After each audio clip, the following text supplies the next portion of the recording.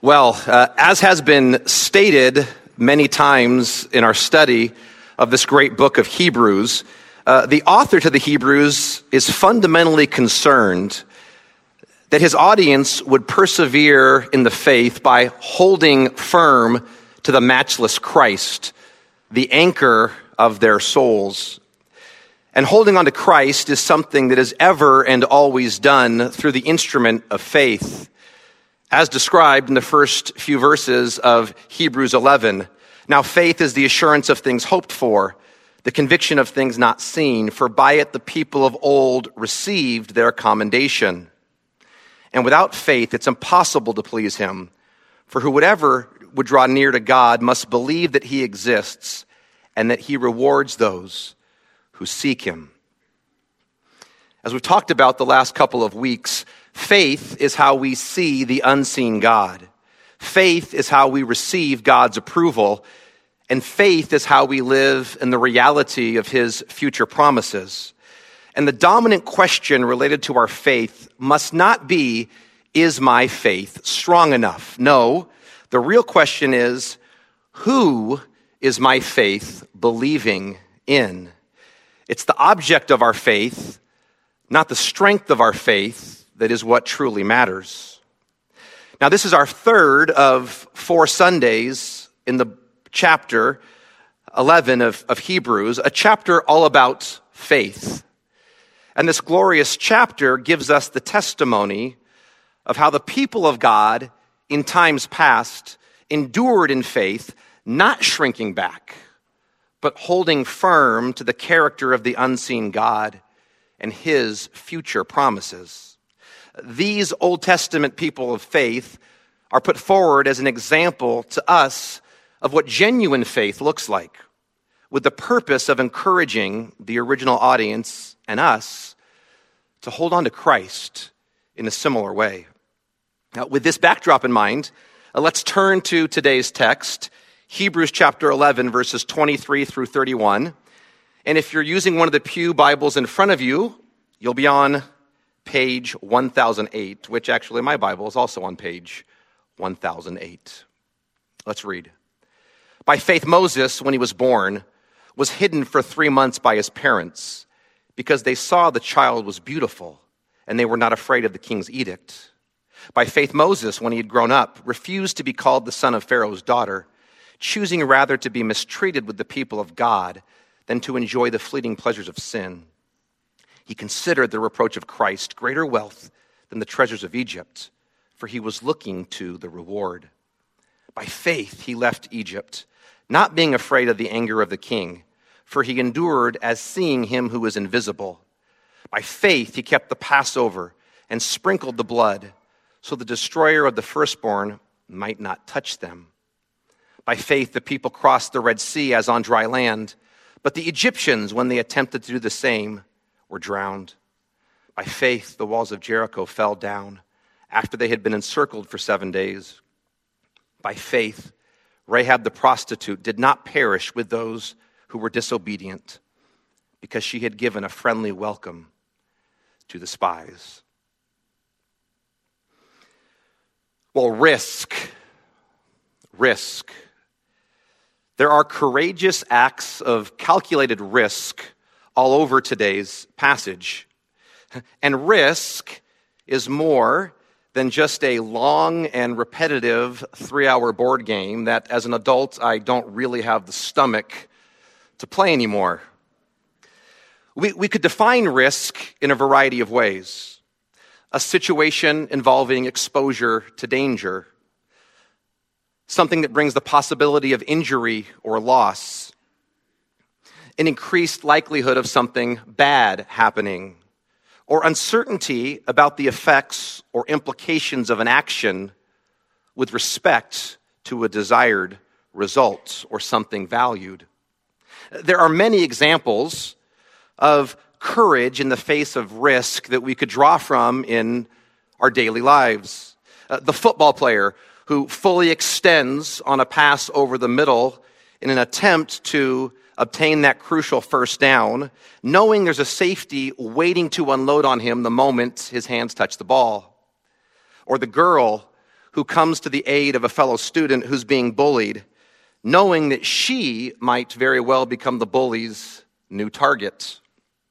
The employee who refuses to engage in the company's dishonest practices, knowing that such a choice will likely cost her the job. Or the firefighter who plunges into a building engulfed in flames with the hope of saving a missing child, knowing he might not come out alive. Now, all of these examples of courage involve both a risk and a reward. And in each case, the individual involved made a calculation that the potential negative cost that might result was worth the desired goal. And today, as we consider 7 examples of faith from the life of Moses and those connected to him, we're going to see men and women whose faith infused them with courage to act in the face of tremendous risk. They were willing to suffer reproach and mistreatment because their hope was fixed on the invisible God and what he had promised. And this type of courageous faith is not just reserved for select Old Testament characters. No, it's the mark of all who identify with Christ. And in sharp contrast to these examples I gave, the hoped-for reward of the faithful Christian is not just possible. It's certain and assured. Now, as we look at this passage, Moses is the predominant character in this section. And there was no man, a person of Jewish descent, would have revered more. In fact, from a Jewish perspective, Moses was the greatest of all men. He was Israel's great prophet with whom God communicated directly. He was Israel's great lawgiver, as virtually everything in their religion was set forth by him. He was Israel's great historian, the author of the Torah, the first 5 books of the Hebrew Bible. He was Israel's great saint. Scripture declares that he was the meekest man on earth. And he was Israel's great deliverer, the man used by God to lead the nation out of bondage in Egypt and through the Red Sea. But Moses doesn't loom large simply from a Jewish perspective, but from a Christian one as well.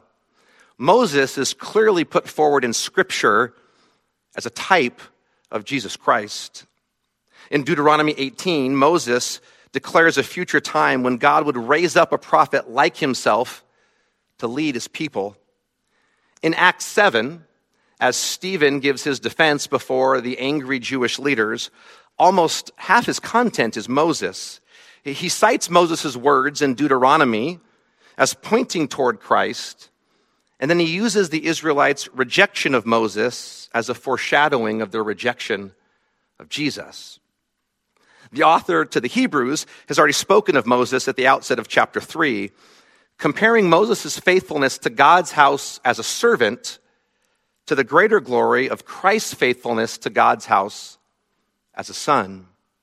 And in Hebrews 10, we see Moses meditating or mediating the old covenant between God and his people in a necessary and yet incomplete way through the blood of calves and goats, while Christ mediates the new covenant between God and his people in a perfect way through his own blood shed at the cross.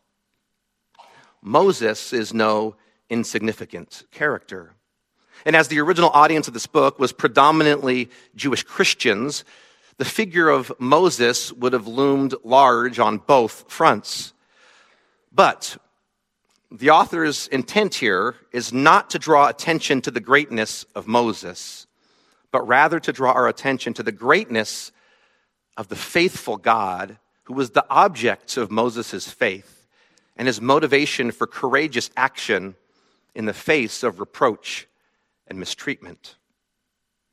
As I said before, this passage has 7 by faith statements. And for the rest of our time today, we're going to consider how the conviction in the unseen person and promises of God results in courageous and potentially costly action in the face of opposition. For saving faith does not shrink back when opposition arises, but acts courageously under the conviction that the reward of Christ is better than any earthly comfort or pleasure. Let's begin our time with the beginning of Moses' life. This first example of courageous faith that risks reproach and mistreatment is not Moses himself, but his parents, Amram and Jochebed. Moses' life was preserved by the costly faith of his parents. Now, most of us are familiar with the story in view here. The people of God, the descendants of Abraham, had moved to Egypt at the time of Joseph to escape a global famine. And over time, this small group of about 70 people were blessed by God, were fruitful and multiplied, and grew into a people numbering in the hundreds of thousands. Now, many years have passed, and we read in Exodus chapter 1 that a new king had come to power in Egypt who did not remember Joseph and the good he had brought to Egypt. He viewed this quickly multiplying Israelite nation as a threat and a blemish, enslaving them in harsh labor to construct his desired building projects. The people of God were under severe mistreatment, and yet they continued to bear children. The Pharaoh grew more and more fearful of this rapidly expanding people group, was afraid they would side with Egypt's enemies in the event of a war, and put into law a gruesome practice that would curb the propagation of the Israelite race, something that today we would describe as full-term abortion. Every Israelite male must be killed at birth. So into this scene, Moses is born, and upon emerging from the womb, he ought to have been instantly cast into the Nile to be drowned and devoured by crocodiles. And this would have been the safe and expedient thing for Moses' parents to do to preserve their own lives. But the text in Exodus 2 tells us his parents saw he was a fine child and hid him for 3 months. The author to the Hebrews cites that their reason for hiding Moses was because they saw he was beautiful. Now, in the context of Hebrews 11, and faith being the conviction of the unseen, this reference to Moses' beauty must be more than simply his physical appearance. And of course, Moses' parents would have thought him to be beautiful, right? Every parent thinks that their newborn child is beautiful, even if every other individual who looks at that newborn baby probably thinks he or she resembles more like an alien than an adorable replica of the parent. But something else than Moses' physical appearance had to be in view here. Stephen helps us in Acts 7:20, where he says Moses' parents saw he was beautiful in God's sight. So in some way that the text doesn't tell us, Amram and Jochebed were aware that God had a special purpose for their son. According to the Jewish historian Josephus, Moses' parents had received a vision from God prior to Moses' birth that he would be the deliverer of the Jewish nation. Now, the biblical text doesn't cite this occurrence, though it would be congruent with other famous deliverers prior to their birth in the story of Scripture. But we really don't need to speculate here. The point is this: God made it clear to this couple that he had a special plan for their newborn baby. And beyond the natural and good desire of a parent to preserve the life of their child, Moses' parents acted in faith to protect the son who was beautiful in God's sight. And consider the potential costliness of their faith from a human perspective. On the one hand, their choice to hide Moses for 3 months, if it had been found out, would have resulted in certain execution. But the text tells us their faith in the unseen God caused them not to fear the king's edict. Moreover, consider the absurdity of placing your newborn baby in a floating basket on the great Nile River. The potential for the basket tipping over and the child drowning is a very real threat, as is an Egyptian finding the baby, ascertaining that he was an Israelite, and killing him on the spot. Again, Moses' parents, as a result of their faith in the character and promise of the invisible God, acted in a way that could have cost them greatly. And it's likely that the author includes the story of faith because his readers were fearful of doing anything that would put them in the crosshairs of the governing Roman authorities, who sanctioned Judaism as a tolerable religion, but persecuted Christians. They were tempted to keep the status quo, as we are, and do nothing that would draw unwanted attention to themselves or ourselves as being followers of Christ. Moses' parents are put forward as a tremendous example of doing what is right by faith, even when responding according to fear would have been natural to preserve their own well-being. And just as an important aside, note that the very thing that Moses is commended for later in our text, not fearing the king's anger, was initially ascribed to his parents, who were not afraid of the king's edict. This is an important reminder to parents how our bold acts of faith in the face of reproach and mistreatment can be passed down to our children. Moses assuredly would have been made aware of his parents' courageous faith as he spent his early years in their home, a shining testimony of the costly faith he would later be called to. Well, our author's next illustration of faith, acting in spite of tremendous risk, involves Moses' choice to identify with the people of God in their affliction over the wealth, treasures, and pleasures of Egypt. As we read in Exodus 2, Moses is found by Pharaoh's daughter as he floated along the Nile. She decides to take him in as her own son. And in the providence of God, she unknowingly hires Moses' mother to nurse the boy in his early years, before later bringing him into the royal court as a prince of Egypt. There, Moses most assuredly would have received a top-notch education, comforts and luxuries consistent with being in the palace of the world's foremost power of the day, and access to unending worldly pleasure. From an earthly perspective, he had the good life. But as we read in Exodus 2, we watch an incident unfold in which Moses makes a declaration of where his allegiances lie. Starting in verse 11 of Exodus 2, we read, "One day, when Moses had grown up, he went out to his people and looked on their burdens and saw an Egyptian beating a Hebrew, one of his people. He looked this way and that, and seeing no one, he struck down the Egyptian and hid him in the sand." Now, this incident, which was recorded by Moses himself, is interesting in many ways. Notice that when he saw the Egyptian beating the Hebrew, the text adds one of his people. So privately, Moses had already decided that he was not an Egyptian. He was a Hebrew. Though living in the lap of luxury as Egyptian royalty, an adopted son and prince of Egypt, he considered himself to belong to the people of God. And he acted on that identification in a bold way. Now, reflecting on his murder of the Egyptian, one commentator notes, such an action, even if mistaken in some respects, wasn't merely a fit of temper.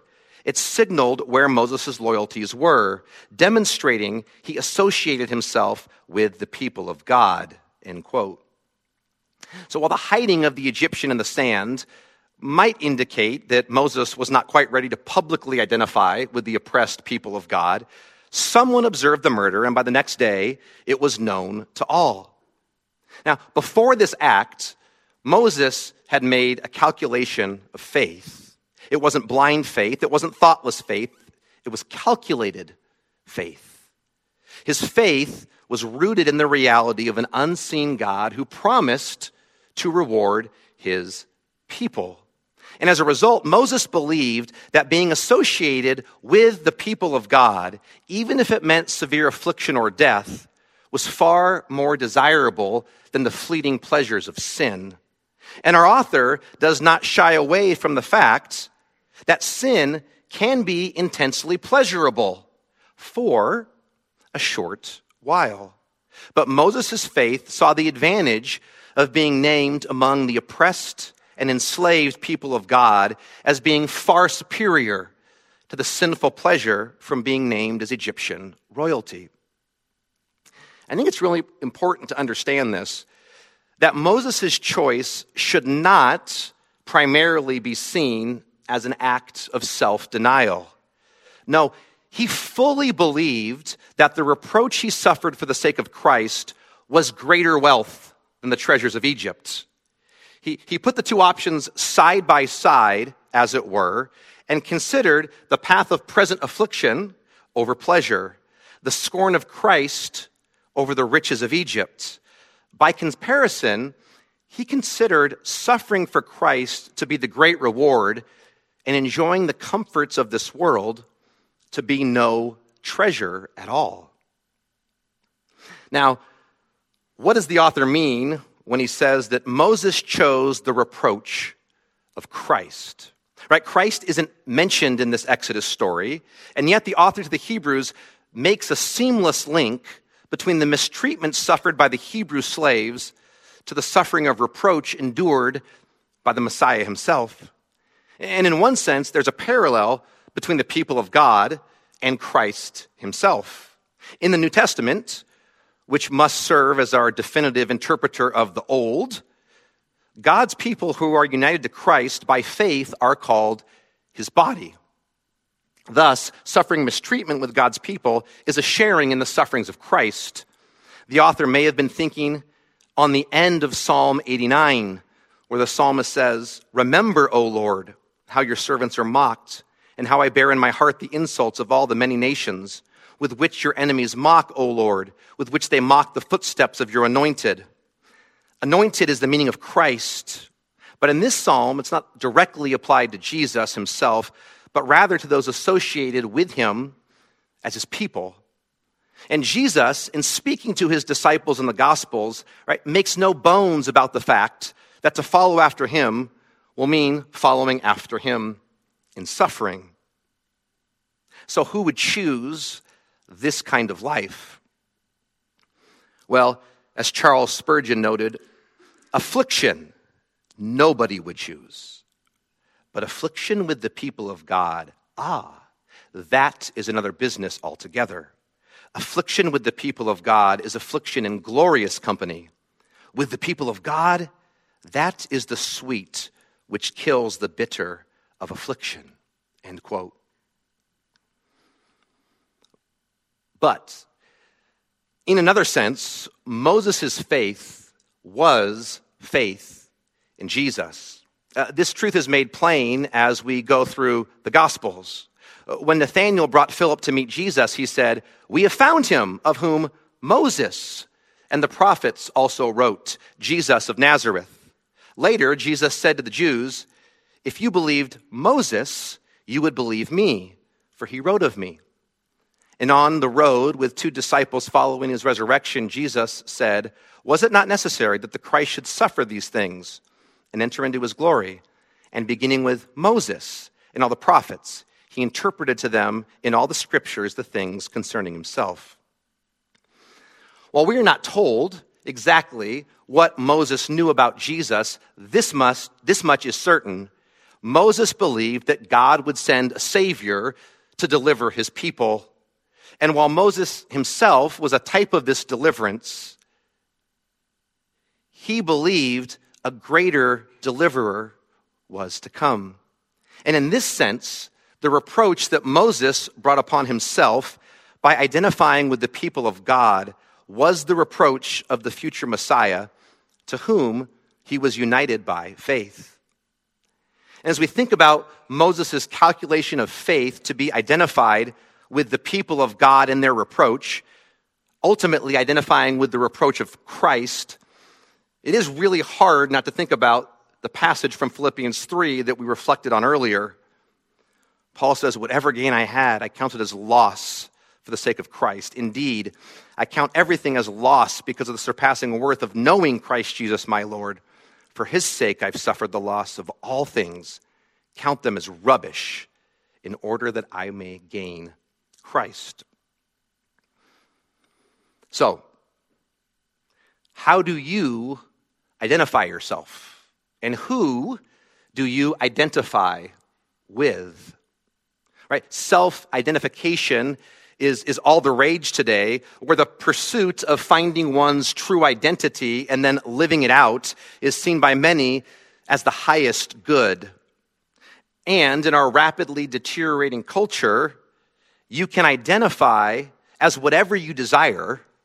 And in some circles, the more contrary to reality your identification, the more you're celebrated.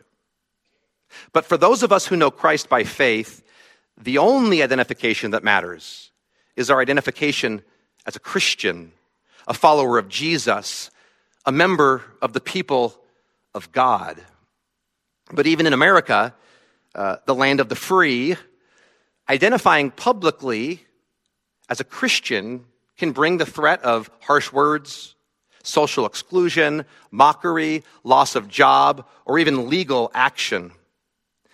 The temptation to shrink back from identifying with Christ and his people is real. I don't know if you ever thought about this, but wouldn't it be easier just to put your head down, shut up, do the virtue signaling the world wants, and then just privately live out your faith? But I ask you to consider this question. What do you see as you look around you? Do you see possessions that you must have? Do you see pleasures that you must enjoy here and now? Do you see the reproach and mistreatment of God's people around the world, and even here in our country, and shrink back in fear, wanting no part of the sufferings of Christ? If this is you, then you don't have the faith of Moses, and you shall have a very different reward. But oh, that our faith in the promised reward of Christ would make us ready and willing to risk reproach and mistreatment with the people of Christ for the joy of Christ. And as we move on in looking at the faith of Moses, we see faith that led to action involving tremendous risk. Again, we see Moses separating from the people of God for 40 years in the land of Midian. Now, it may seem strange that Moses' departure from Egypt after killing an Egyptian is categorized as being an act of faith, particularly in the statement that he was not afraid of the anger of the king. If we flip back to Moses' account of these events in Exodus chapter 2, we read, "Then Moses was afraid and thought, 'Surely the thing is known.' When Pharaoh heard of it, he sought to kill Moses. But Moses fled from Pharaoh and stayed in the land of Midian." So is there a problem here? Exodus tells us that Moses was afraid. The author to the Hebrews tells us that he wasn't. So which is it? I believe our preacher's point is this, that although Moses or anyone would have experienced natural fear over Pharaoh's wrath, his faith triumphed over his fear as the driving motivation in his departure from Egypt. His fear was not the dominating reality of his life. Faith in the invisible God was. Stephen's words regarding Moses in Acts 7, again, are very helpful. He says, "When he, Moses, was 40 years old, it came into his heart to visit his brothers, the children of Israel. And seeing one of them being wronged, he defended the oppressed man and avenged him by striking down the Egyptian. He supposed his brothers would understand that God was giving them salvation by his hand, but they did not understand." Do you see it? Stephen makes it clear that Moses believed himself to be God's deliverer at the time when he struck down the Egyptian. But his fellow Israelites did not understand. They did not have the eyes of faith. They were not ready to believe. So at a human level, Moses must have been extremely confused. He was God's deliverer. And yet now Pharaoh was seeking to kill him, and he had no choice but to flee the country. How would he be able to deliver God's people if he wasn't with God's people? This separation from Egypt required tremendous faith from Moses, for he continued to believe in God's plan of redemption for his enslaved brothers and sisters, even though it seemed to all be going wrong. But we're told he endured as seeing him who is invisible. So even when circumstances made no sense whatsoever, Moses pressed on in faith, believing in the unseen God's purposes and plans. And this endurance was not easy. It was long. It was grueling. It wasn't until 40 years later that God spoke to Moses from the burning bush and commanded him to return for the people of God. But what an encouragement this is. True faith holds on to unmet and unfulfilled promises of God, even if there is no movement towards such promises being fulfilled for years and years. Faith waits and waits and waits and waits with confidence for the faithful God to bring about his promises according to his timetable and in his way. Why? Because of an assurance and a conviction in the God who exists and rewards those who seek him.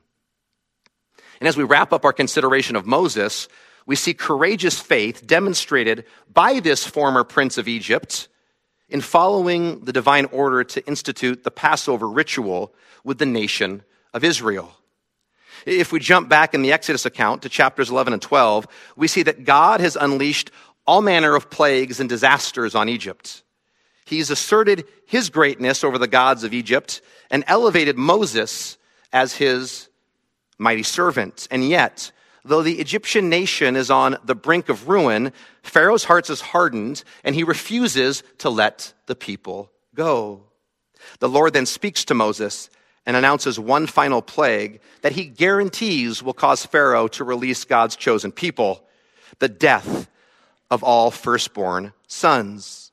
The Lord himself would go through the land of Egypt at midnight and take the life of every firstborn male. The devastation would be comprehensive, with none escaping the wrath of God. But God promised that this act of divine wrath would not touch the homes of his people, should they be covered by the blood of an unblemished lamb.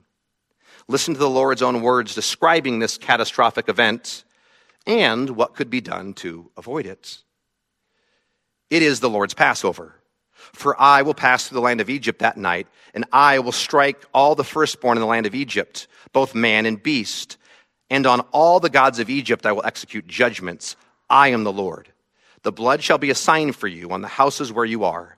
And when I see the blood, I will pass over you, and no plague will befall you to destroy you when I strike the land of Egypt. Leading the people in observing this Passover ritual was an act of faith on Moses' part. With the specter of this awful destruction looming before them, he trusted God's plan of both judgment and redemption. Like Noah in the flood and Abraham with Sodom and Gomorrah, Moses believed in God's means of delivering his people from his holy wrath. And Moses did not try to lead the people to salvation according to his own method or plan. No, he submitted to God's way of saving his people from certain death. Well, was this faith costly? In the case of the Israelites, it cost them an innocent lamb from the flock. And this lamb would have had some financial value to each family.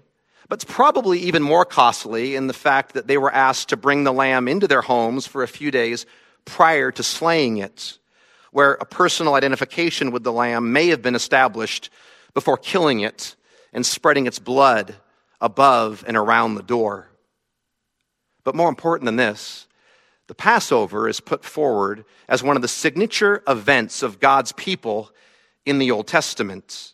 And while the blood of a lamb from the flock caused the Israelite nation to be spared the wrath of God at this specific moment in time, it clearly foreshadows the cross work of Jesus Christ.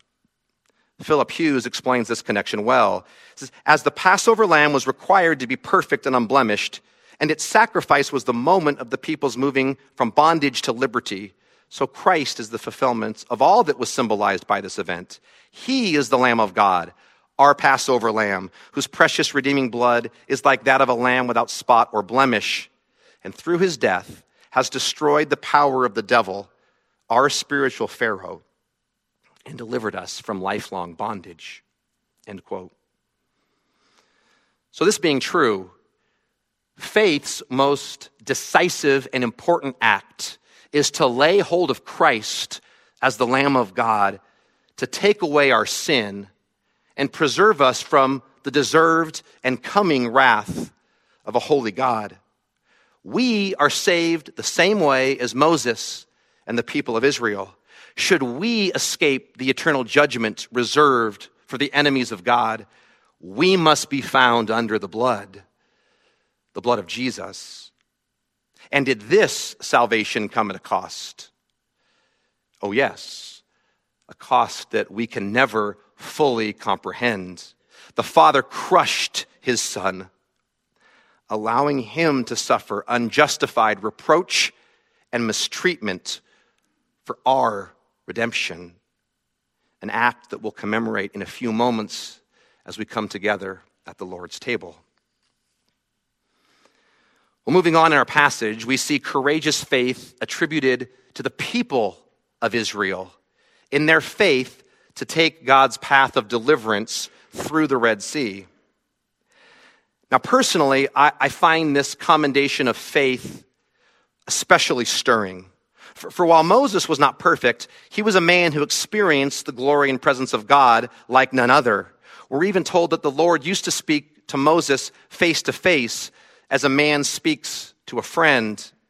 And it can be a temptation to look at Moses and be intimidated. Again, he was not perfect. He had moments of doubt.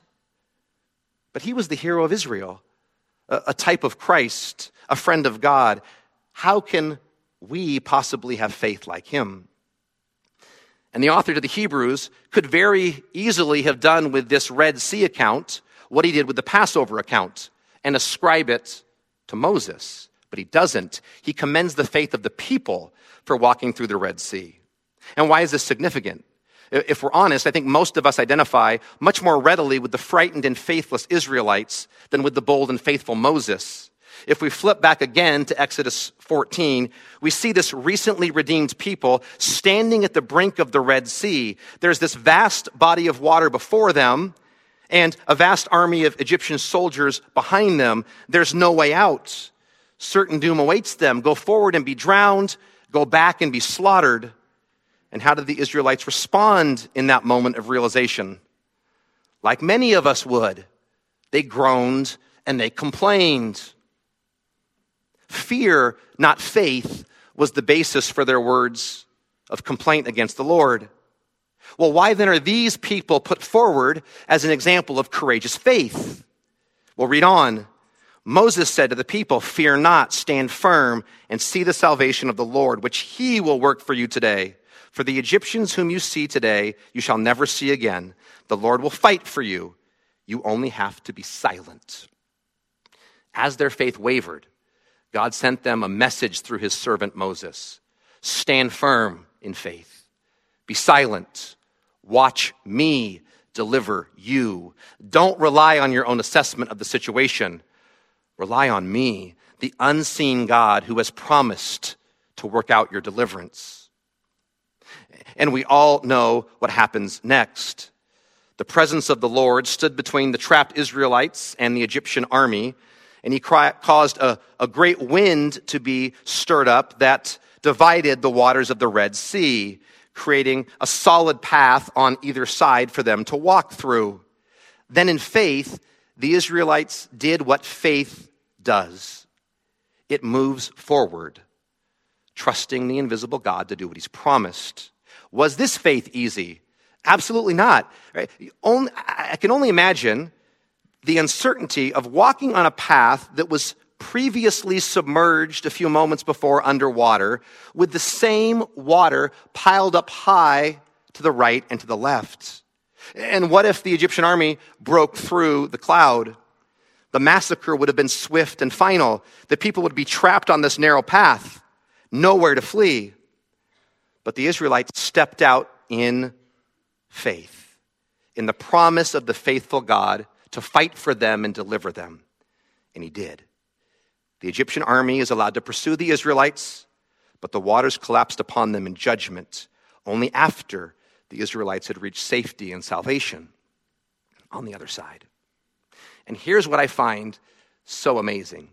The author to the Hebrews has already detailed this rebellious and disobedient generation of Israelites as those who failed to enter God's promised rest through their hardness of heart, unbelief, and disobedience. Throughout the Torah story, this generation was oftentimes characterized by a lack of faith in God. And yet, in this situation, when God told them to move, they moved. And this constituted an act of commendable faith. And don't we all have moments of fear, complaint, and unbelief? Like the Israelites, we find ourselves in difficult circumstances and we moan and complain, or at least I do, wishing we could go back to the way that things used to be. Oh, how good it is to know that our God is faithful even when our faith is inconsistent and wavering. He meets us in our moments of discouragement and encourages us with his word. Then faith steps forward in simple obedience, regardless of past failure or present uncertainty, trusting God's promise to reward those who seek him. Now, not surprisingly, our preacher fast forwards 40 years in Israel's story as the entire Exodus generation eventually perished in the desert for their persistent unbelief, with the exception of the faithful Joshua and Caleb. And here we see faith in God motivating the people's obedience to a very strange command. Right? This new generation of Israelites, under the leadership of Joshua, has enjoyed some great military victories on the edge of the land of promise. They've crossed through the Jordan River in a similar way to the crossing through the Red Sea, and now they stand on the brink of entry into the promised land. Before them, however, is this great walled fortress of Jericho, an impenetrable city filled with mighty warriors. And this could have been a moment of tremendous fear and shrinking back, especially when God's military strategy was revealed. March around the city once per day for 6 days, and then 7 times on the 7th day, blow the trumpets, and the walls will fall down. It's about as unconventional of a military strategy as it gets. What if the Amorites began raining down arrows from the ramparts as they marched? What if the enemy exploded from the gates during one of these strolls around the city and took the people by surprise? There had to be a more logical way than this. But the Israelites resolutely obeyed, regardless of the seeming insanity of the plan, and the walls came crashing down, just as their faithful God had promised. As one commentator notes, the sudden fall of Jericho's walls illustrates our preacher's point that the faith that pleases God takes action in response to God's word, even when visible circumstances make his commands seem foolish and his promises impossible. End quote. So I ask, in what ways might the word of God be calling you to move forward in the obedience of faith that may be deemed foolish by a watching world? Are you willing to obey God's word in faith, even if the means don't seem to be pointing toward his promised end? Do you trust the Lord to do what he's promised, even if his ways don't make sense to you? Well, last but certainly not least, we see the faith of Rahab that risked certain death to help the unknown spies belonging to the God of Israel. She repented from her former way of life and chose to align herself with the people of God. And how unlikely is this example of faith? Rahab was a prostitute, a woman who made her living through immorality. More than that, she was an Amorite, a nation steeped in pagan religion that God had commanded his people to utterly destroy. How did someone like this make the individual list of faith, of people displaying courageous and costly faith? Well, Joshua chapter 2 tells us that Rahab, along with the people of Jericho, had heard of God's tremendous acts of salvation on behalf of his people. But while the rest of her countrymen cowered in fear and trusted in the strength of their fortress to deliver them, Rahab chose to align herself with the God of the Israelites. She responded in faith to what she heard about this great God and chose to act in a courageous way to preserve the Israelite spies that Joshua had sent out to do recon work on the city of Jericho. And she risked more than reproach and mistreatment. The authorities in Jericho were aware that spies were within the city walls, and they had been tipped off to the fact that these spies had visited Rahab's home. Should her treason be discovered, instant execution would have been her reward. But she kept the men hidden in the face of intense questioning and scrutiny, for she was prepared to risk present danger for the sake of future salvation. And a short time later, her courageous faith was rewarded, as Rahab and her family were the only residents of Jericho to escape God's judgment against her city. And let's not forget that Rahab was a prostitute. A clear reminder that a sinful and sordid past does not prohibit one from enjoying God's promise of forgiveness and reward. It could be argued that Rahab is the climactic example of Hebrews 11. She represents someone whose faith perceived the unseen God, was willing to leave her own society and culture and identify with the people of God at great personal risk, and thus received the promise of salvation. And Rahab models the repentance that is part of any conversion story, a turning from sin to lay hold of Christ by faith. And whether your name is Amram, Jochebed, Moses, Joshua, or Rahab, we must remember that faith that is commendable lays hold of the invisible God in his promise of reward and does not let go, come what may. The threat of reproach, mistreatment, and death are part and parcel for the people of God. And it's, in a sense, it's part of what you signed up for. But these risky realities of faith ought not detour the soul whose faith is rooted in the saving work of God through Jesus Christ.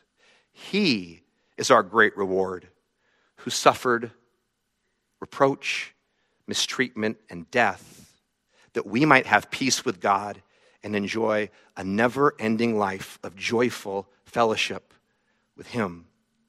And faith that is real cannot help but be courageous in the face of any cost. Because this faith is anchored to Christ. This faith is infused by his power. And this faith is looking forward to his promise of eternal reward. Saving faith does not shrink back when opposition arises, but acts courageously under the conviction that the reward of Christ is far better than any earthly comfort or pleasure. Might we as a church be a church who constantly encourage one another that the risk of following Christ is always, always worth it. Let's pray.